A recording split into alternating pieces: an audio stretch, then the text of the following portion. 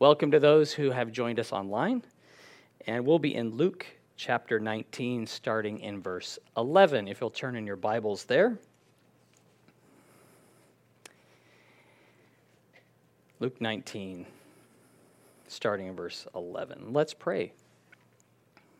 Thank you, Father, for your word, for your truth, that you are awesome, that you are a mighty God who is strong to save, that you have a heart that loves us, that you're not willing that any should perish, but that all should come to repentance. And thank you for your compassion and your long-suffering and your grace and the gospel, and for Jesus Christ, who is our Lord and Savior, the Messiah you promised to send, who has fulfilled your law and died on the cross, rose from the dead, and is seated at your right hand. We look forward to his return, Lord, and while you tarry, may we be about your business. Thank you that you've given us your Spirit, and you've given us each other for support and encouragement, for rebuke, exhortation, teaching, for service, and pray, Lord, that you'd continue to sharpen us and strengthen us as we keep our eyes on you. In Jesus' name, amen. So we understand the concept of sowing seed and reaping a harvest, that if you were to sow, a farmer, like for me, sowing something doesn't mean much, but a farmer who actually knows what they're doing, the right season and everything, if they sow 1,000 kilos of seed, it's going to bear more than 1 kilo of seed. And Jesus, in the parable of the sower, he said that the seed that sprouts, it grows plants that yield different amounts. Like he says, some yielded 30-fold, some 60-fold, and some 100-fold. So each individual plant can be more fruitful than another. You can have 2 avocado trees, and one is just bearing a lot of fruit. The other one, you're like, it's never grown an avocado. It looks like the other tree, but it just doesn't really produce. And maybe for those of us who don't have the green thumb, the idea of putting money into bank and receiving a set amount of interest is helpful to say. Like that, okay, $1 million in the bank at 10% interest would make more than $100 in the bank. And so our efforts for the kingdom of God, will make an impact on the fruitfulness, right? Our faithfulness impacts the fruitfulness. And it's the one who's willing to invest, though there is a degree of risk, expense, and intentional action required, that's the one who's going to receive the rewards. And it's ironic that seed is precious, and yet it's most profitable when it's thrown on the ground. And we usually don't throw precious things in the dirt. That's not where it belongs. But the farmer does this in the heat of the sun with great effort. He irrigates the furrows and uses water that could have supplied his family and his herds with life-supplying water in hope of a harvest that he can't yet see. But that water's useful in an arid climate. But he says, I'm going to plant this seed, I'm going to water this seed, and in time it will produce. He has a hope or an expectation that's what's going to happen. And that's just a shadow of the hope that we have as believers, that Jesus is returning as we seek him, serve him, and trust him. And so we labor for the kingdom of God in a darkened world, in a world ruled by Satan now, and we may not see the reward of our labors or even fruitfulness that we desire, but we can know it will happen. And Jesus is returning to judge sinners, to reward his servants. One of the last things Jesus said in Revelation 22:12, it says, "And behold, I am coming quickly, and my reward is with me to give to everyone according to his work." So we will be rewarded according to our works. Farmers don't have any guarantee of a bountiful harvest, but we are assured as Christians of glorious rewards from our Father in heaven. Last week we talked about the blind man who cried out for mercy and Jesus healed. And we also spoke of the chief tax collector Zacchaeus, who was born again when he trusted in Christ after Jesus invited himself over to his house. Both men were radically changed because of that close encounter with Jesus, and I pray that you too are changed when you encounter him today as we read his word. So Luke 19, verse 11. Now as they heard these things, he spoke another parable, because it was near Jerusalem, and because they thought the kingdom of God would appear immediately. Therefore, he said, a certain nobleman went into a far country to receive for himself a kingdom and to return. So he called 10 of his servants, delivered to them 10 minas, and said to them, do business till I come. Jesus addressed people who thought the kingdom of God would appear immediately. And he was followed by people who believed he was the Messiah. They believed he would be made king, that his fame had gone throughout all the land. His name was on everyone's lips as like, he is the one. He is the promised Messiah, the one who is going to overthrow our enemies and reestablish Israel as really the dominant world power. And Jesus spoke this parable to those who believed that there would be a delay in the establishment of his kingdom. It's like they recognized he was the Messiah. They're like, we've waited so long for the Messiah to come. He's finally here. Why wait anymore? Now is the time. 3 years of ministry, and his fame had gone everywhere with his powerful words, his miraculous works, and there was no doubt in their minds. They're like, why wait? Now is the time. Now, because our lives are measured in finite time can almost become an idol to us. In one sense, time tells us what to do, right? We set alarms so that we don't miss the train or forget medication. As a kid, I wondered when I would get to drive a car or when I would meet my future wife. And we're impressed by how fast a runner is, or a computer runs, or a car drives in comparison to the slower ones. And so time is the measurement of how good something is. We tell people, we explain our experience through how long we've been on the job. Like, well, as a worker for 40 years in that industry, I have some qualifications to talk about it, right? So we use it to kind of bolster ourselves. And we can be encouraged when we actually choose the fast queue at Bunnings, which is like a unicorn. It's super rare. Or we're discouraged because we're wanting things to happen, and it's just not happening. And all this is relative to time. And in creating time, God, and giving us a will, God has made room for all manner of delays and for our expectations to be crushed. But there's a delay between sowing and reaping and growing. There's a delay God made between infancy and adulthood. God's wisdom is seen in delays. We want to be at the destination instantly, but God has made life a journey so that moment by moment, day by day, we're learning to draw near to him. In this parable, a nobleman, he goes into a far country to receive the kingdom and return. I think of Saul and David, who were kings of Israel, that they were first anointed by the prophet as directed by God. They received the kingdom. They didn't take it for themselves. And they were also received by the people. And so this nobleman, before he goes to the far country, which in those days it meant a trip that you didn't know when they were going to return. Like he may not even make it there, and he may not even return. And we don't know how long that's going to be. He calls 10 of his servants, and he gives them each a mina. Now, a mina, it's no small sum. It's about 100 denarii, which would be 3 months' salary. And his directive was very short. He doesn't give them any specifics. He just says, do business till I come. Occupy till I come is how the King James puts it. Each is given the same amount of money to invest through trading to benefit their master's interests while he's away.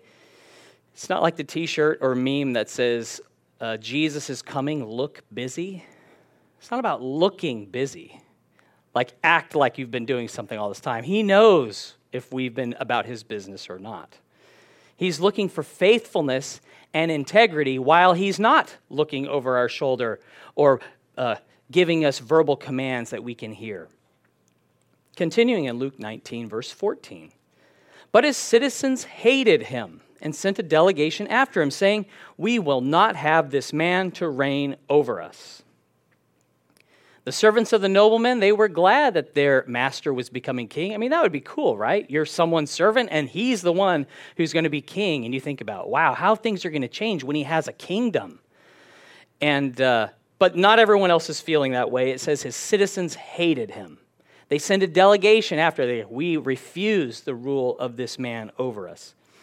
And that shows us how Jesus was sent to the lost sheep of Israel, but he was rejected. He was despised by them. He was hated, and they refused his rule over them. And he had received all power and authority from his Father in heaven. Now, it's unnecessary for us to limit that group of people to the Jews only, because in every generation there has raised up a new group that has opposed Christ, that has hated Christ, and has refused his rule over their lives. And God has given all people freedom and countless reasons to choose him. I like that the opposition and that delegation had no bearing on whether he received the kingdom or not, right? They didn't sway the one who gave him the kingdom. So even politics must bow the knee before God's purposes. Luke 19:15. And so it was that when he returned, having received the kingdom, then he commanded these servants, to whom he had given the money, to be called to him, that he might know how much every man had gained by trading. Then came the first, saying, Master, your mina has earned 10 minas. And he said to him, Well done, good servant, because you were faithful in a very little, have authority over 10 cities. And the second came, saying, Master, your mina has earned 5 minas. Likewise he said to him, You also be over 5 cities. Though the kingdom did not appear immediately, in time the nobleman returned, having received the kingdom and authority to rule. So the master, he's become king, but his servants are still his servants. And he calls them before him to ask how they've been going while he was away. He says, How much have you earned by trading during my absence? And the first had a good report. He says, Master, your mina has earned 10 minas. Now notice the way he gave that report. He doesn't say, I invested it in this, and I did. There's no I's there. He's saying, Master, your mina gained 10. He recognized it was the master's mina that made all the profit. It was all for the master's use. The second servant, he similarly reported, Master, your mina has earned 5 minas. They were conscious that the mina, or the increase from the mina, was all from the master's mina. It was not really their doing. And isn't this true concerning the fruitfulness that we can have for the kingdom of God? That we've been born again through faith in Jesus Christ. We're to serve him. We've all received the same gospel. We've all received the same Spirit. We've all been connected into the same body of Christ, the church. We've all received the promise of eternal life and the gifts that the Holy Spirit gives us according to his will. And the only way we can be profitable for the kingdom of God is due to the Holy Spirit who empowers us. Like, it's all God's doing. It's God's plan. He's the one helping us. Jesus said this to his disciples in John 15:4-5. Abide in me and I in you. As the branch cannot bear fruit of itself unless it abides in the vine, neither can you unless you abide in me. I am the vine, you are the branches. He who abides in me and I in him bears much fruit, for without me you can do nothing. Each branch is connected to the same life-giving source. And all who are in Christ, we share him in common. He loves us. He's atoned for our sins. He's forgiven us. He's adopted us as his children and made us fruitful. Now, if you could turn in your Bibles to 1 Corinthians 12, starting in verse 4, we'll see we have the same Spirit who gifts us according to God's will.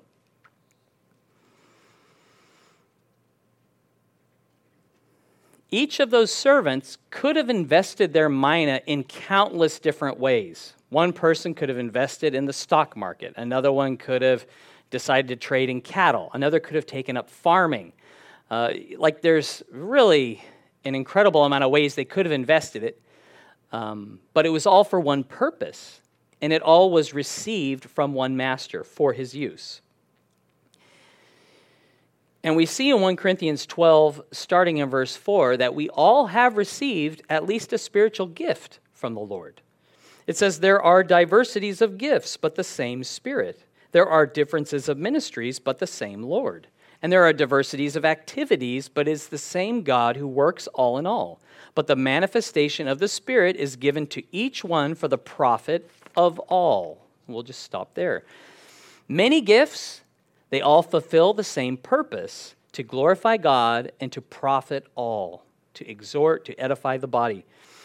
It's good to receive the spiritual gift that God has you, and the question is, are we using the gift or gifts he's given us for him?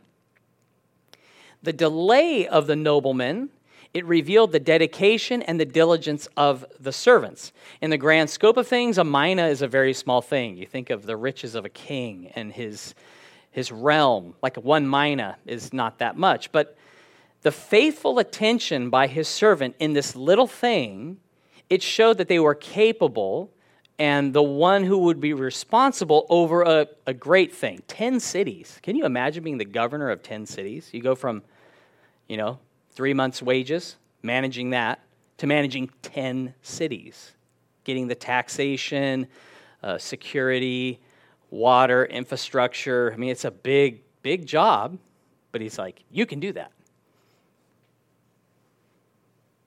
The faithfulness of one little thing for the benefit of the master showed they would be trustworthy to further his interests on a far more grand scale. And they were rewarded according to their faithfulness because their fruitfulness came from what the master provided. Now, we can admire a person because of a fruitful ministry or because of their giftedness, but really, it's the giver who should be praised. He's the one who gave them the gift. He's the one who causes them to be fruitful for his glory. We read this view in 1 Corinthians 3, 5-8, when Paul says, "Who then is Paul, and who is Apollos, but ministers through whom you believed, as the Lord gave to each one? I planted, Apollos watered, but God gave the increase. So then neither he who plants is anything, nor he who waters, but God who gives the increase. Now he who plants and he who waters are one, and each one will receive his own reward according to his own labor." This was not false humility that Paul is using here when he says, Apollos and I are nothing. He's saying God gave the increase. We work together for the same end, and the only way we were able is God gave us the ability to do so. It's God who created seeds to germinate into growing, fruitful plants, and God gives gifts to be fruitful for his kingdom. So the one who plants, the one who waters, they will receive their own reward according to their own labor. Now, we all have different roles around our house, jobs or chores that we have to do. Our labors look different. Our labors for God now, it will hardly resemble what God has in store for those who are faithful to him in the future, right? A mina doesn't look at all like a city. One mina that's fruitful turning into 10 cities of responsibility. So the work and the labor you're doing for the Lord now, the reward that God has for you will cause you to enter in as a reward to greater responsibility in his kingdom to come, which is pretty, it's daunting when we look at ourselves and we think, oh, I can't do that. But remember, it's God who does it. He'll help you. Luke 10, verse 20. Then another came, saying, Master, here is your mina, which I have kept put away in a handkerchief. For I feared you, because you are an austere man. You collect what you did not deposit, and reap what you did not sow. And you said to him, Out of your own mouth I will judge you, you wicked servant. You knew that I was an austere man, collecting what I did not deposit and reaping what I did not sow. Why then did you not put my money in the bank, that at my coming I might have collected it with interest? In contrast to the two previous, one could say, hey, master, your mina made 10, and your mina made 5. He says, I kept it hidden away in a handkerchief. Here, take what's yours. And he makes excuses. Notice he does use the word I quite a bit. He talks about what he knew and what he thought and his judgment of the master. And his fear of the master, he's like, I kept it hidden away because I feared you. Genuine fear alone of his master would have prompted him to labor for his master. So these are mere words. And then he blames his inaction on the master for being austere, which is severe or rough. Don't know if that's true or not. But there was this selfish desire to eliminate risk of loss, and he justified disobedience to his master who said, "Occupy till I come." And he didn't. And then he continues. He says, "You collect what you did not deposit and reap what you did not sow." Really, it gets worse and worse. In so many words, he's saying, really, in the end, you don't need me. You'll always get your way in the end. No one can stop you from doing what you want. So what's the point of me working for you? Here's a servant who makes judgments concerning his master, really misguided ones. And the master says, "Out of your own mouth I will judge you, you wicked servant." And he turns his excuses around to hold him accountable. Because if he truly feared his master, if he believed that he was going to return after he received the kingdom, the least he should have done was to put it in the bank, because at least there would be some interest. There would be some gain. It wouldn't be much, but it would be better than nothing. It wasn't that the servant was ignorant of banks or how to invest money, but he couldn't be bothered to labor. Maybe he didn't even think the master was going to come back at all. He wasn't really sure of that. And when he says, "Why didn't you put my money in the bank?" there was no answer. Depositing the money was the least he should have done, yet he hadn't done it. And it's crazy to think that when Jesus returns, having received the kingdom, he's going to settle accounts with believers, and we will give a report for how we've invested the gift that he's given us. And none of us, I do not want to be in the servant's position. Nothing to give God beyond what he's already given, because we refuse to invest it. And God's given countless ways for us to labor for his kingdom, to share the gospel, to use the physical, spiritual, and temporal gifts he gives us. And it's a cop-out to just say passively, "Let God's will be done. He'll sort it out at the end." Yes, he will sort it out in the end. But we have to decide today if we're going to use the one life he's given all of us for the glory of his coming kingdom. Based on this parable, it's entirely possible we could receive the gospel and not walk in light of it. We can receive spiritual gifts and gain nothing for his glory. And instead of offering a reward or a gift, he will say, "Why didn't you use the gift that I saw fit to give you? Why didn't you do the bare minimum?" And we won't have an answer.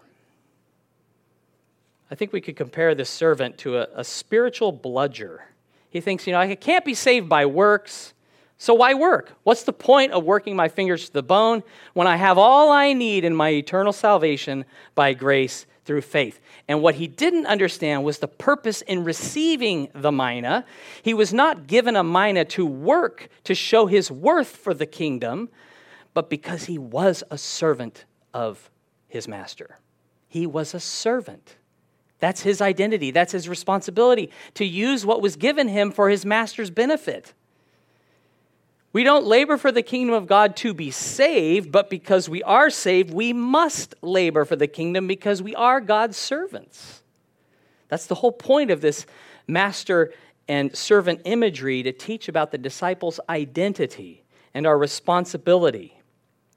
The delegation that went and said, "We won't have this king rule over us," and that servant, they did the same thing. Nothing. They didn't accomplish anything. Now, brothers and sisters, as God's given us the gospel, as he's given us this life, may we labor and love others in light of the gospel. I think a lot of the excuses we have to make can deal with time. Like, I didn't feel it was the right time to say something. And like a servant, we can almost try to pin the blame on God because of what he's given us, or that he hasn't really given us enough. We don't really feel comfortable with the gift he's given us. If he had given us another gift or more gift, or a feeling that we've received a gift, we would be more bold. If we had another gift more suited to our ability, we would certainly use that gift. Or, that gift, that one I like. The one you've given me, not so much. I don't really think it's that useful. And we can be more afraid of offending people with the gospel than pleasing God. So it's like the risk outweighs the benefit of a reward from God. And instead of being content to move rocks or to sow seeds or to water seeds that were planted by other believers through God's word years ago, we feel like failures when we're not involved in the harvesting process. Like if I can't see something actually happen, like someone, their countenance change in front of me or their life totally be transformed in a moment, then I really feel like a failure. We're not willing to be the ones to keep investing and to keep sowing and watering without digging up that seed to see, is anything happening in there? What happens when you do that? It doesn't grow very well. Keep it buried, but we're not to keep the word of God buried. We're not to keep our gift hidden away somewhere. Use that gift for God. We should trust God's word more than a farmer trusts the seed. Psalm 126, 5 and 6, it says, "Those who sow in tears shall reap in joy. He who continually goes forth weeping, bearing seed for sowing, shall doubtless come again with rejoicing, bringing his sheaves with him." The one who sows tears of repentance before God will rejoice with forgiveness. The one who faithfully sows the good seed of God's word will doubtless receive a reward from him. It says doubtless. There's no way it's not happening. It's a sure thing because God's promised it, and he always does what he says. In due time, it will take time, but it will happen. Luke 19, verse 24, "And he said to those who stood by, 'Take the mina from him and give it to him who has 10 minas.' But they said to him, 'Master, he has 10 minas. For I say to you that to everyone who has will be given, and from him who does not have, even what he has will be taken away from him. But bring here those enemies of mine who did not want me to reign over them, and slay them before me.' For the servant who stashed the mina away in a napkin, it was too late to make amends. There was no greater opportunities for him in the kingdom. The mina given to the wicked servant, it was taken away and given to the one who had 10. Now, this didn't seem very fair to the people who stood by. They're like, wait, he already has 10. Like, what about equality? What about, equity? What about spreading it out evenly? Well, who's better suited to have more responsibility? Wouldn't it be the one who's most responsible? Yeah. Who would you give your mina to if you had one? The one who got what is that, 1,000% increase? A huge increase, or the one who just put it in a napkin? And who are we to question what the master does with his things? Right? He's the one who gives the mina. It's his stuff. He can choose to give it to whoever he wants. The one who had been faithful in little would be faithful in a little more. God knows very well what he had given to each of his servants. It wasn't an oversight. And note, in this parable, the servant who did not wisely invest his master's mina remained his servant. It was grace alone that prevented further punishment. In Matthew 25, we see a similar parable where the unprofitable servant was cast out into outer darkness, where there was weeping and gnashing of teeth. So that's good. It just illustrates the grace of God, that even when we're not as profitable as we ought to be or could be, God is still gracious. Jesus said, "To everyone who has will be given, and from him who does not have, even what he has will be taken away from him."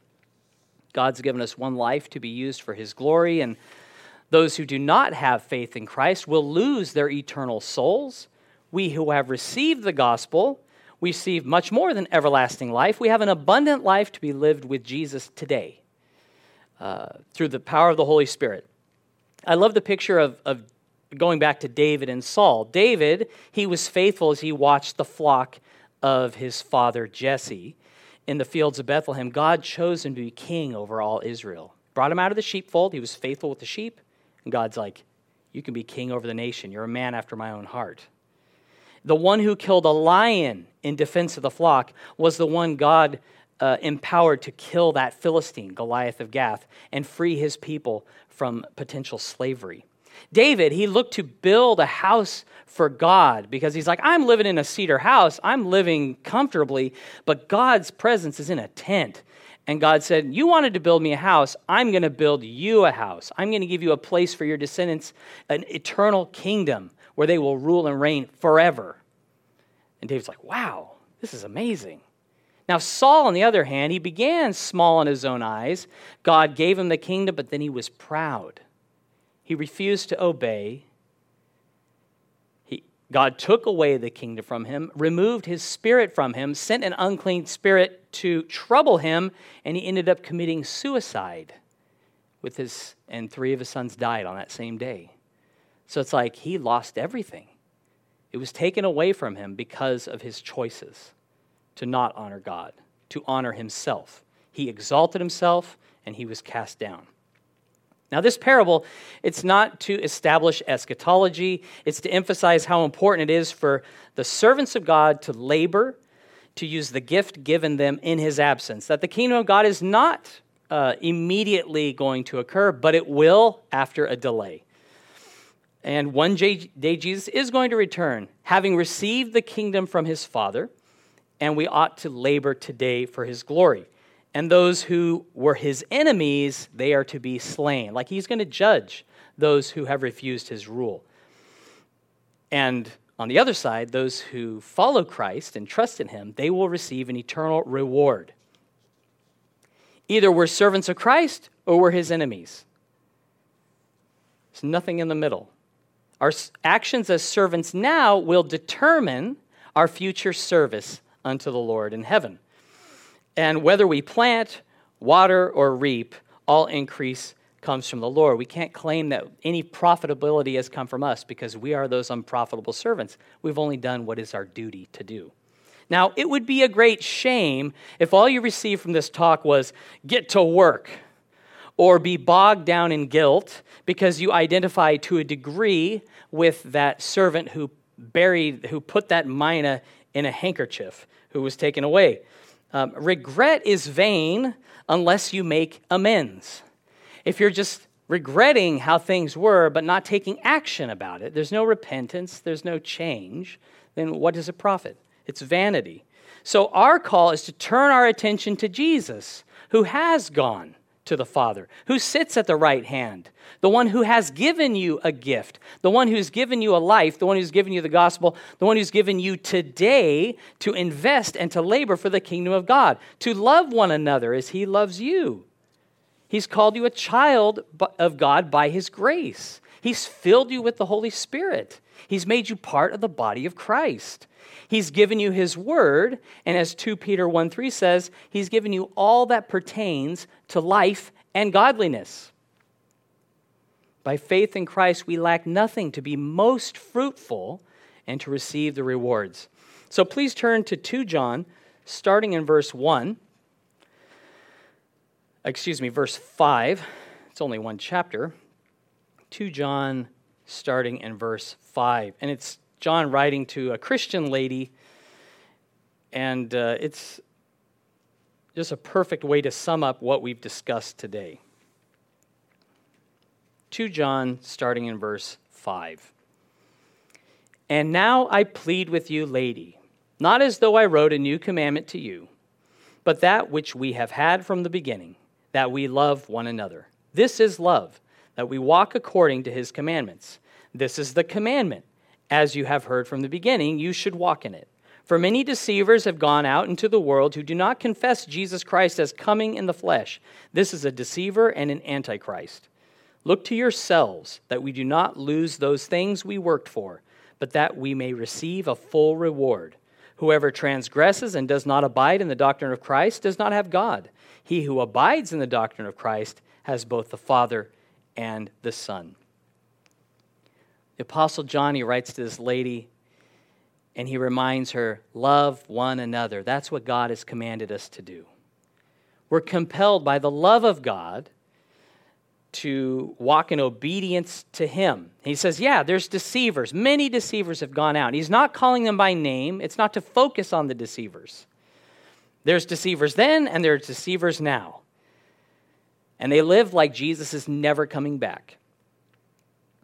And instead of focusing on the deceptions, he says, look to yourselves. Make sure that you're walking uprightly, that you're not deceived, that you're not blaming God or others for your inaction, that you are laboring for his kingdom to receive a full reward. Don't you want a full reward? Like if God has a full reward, do you want that? And let's not employ some false humility to say, oh, it's not about rewards. Come again? Like, God's given you a life that you value. He has given you spiritual gifts that we are to covet and to desire and to pray for. Who are you to say that reward is nothing to you when God's given it to you? He has it set apart for you. Won't you receive that from him? Even to give it back to him. It's from him, for him. But value what God gives because he loves you. He wants you to be profitable and fruitful. We have an opportunity to give a good report to the King of Kings when he settles accounts with us and he asks us, how did things go? We can say, your gift did this. Your son, your spirit worked this. What a privilege we have. Jesus said in Revelation 22:12, and behold, I am coming quickly, and my reward is with me to give to everyone according to his work. It's not a surprise. He's telling us beforehand, I'm coming back, and my reward is with me. Let's value him above any reward or gift we could receive from him, because he is our all in all. We've received him. I mean, what a Savior, that he would love us, that we don't have to lose what we've worked for. We can receive a full reward. And we're to work while it's day, because night is coming when no one can work. Let's pray. Thank you, Lord, for your goodness to us, for your Spirit that fills us, and for the rewards you have for us. Lord, may we be motivated by your love to love one another, not for the hope of obtaining crowns and mansions and things like the trinkets of this world, but that we have you and that we can live for you and walk with you and be fruitful for your glory today. Lord, I pray you would help us to do that through loving one another by using the gift you've given us. Thank you that the riches of the kingdom of God you've given are greater than gold or silver or treasures of this world. And I pray we would set our minds and our affections on things above, not on things of this earth, and that we would truly labor for you because it's you who gives the increase. We praise you, Lord, and thank you that you are glorious and good, that you are coming, and that we can be ready, and that we can be watchful, looking to you and looking to ourselves, that we might receive that full reward. Oh, Lord, how good you are, how glorious. Open our eyes to see you in truth, and open our hearts to praise you, and make our hands to labor for you, Lord, that we would speak forth your truth, that we would walk in your wisdom and honor you, for you are God and holy and righteous. In Jesus' name, amen.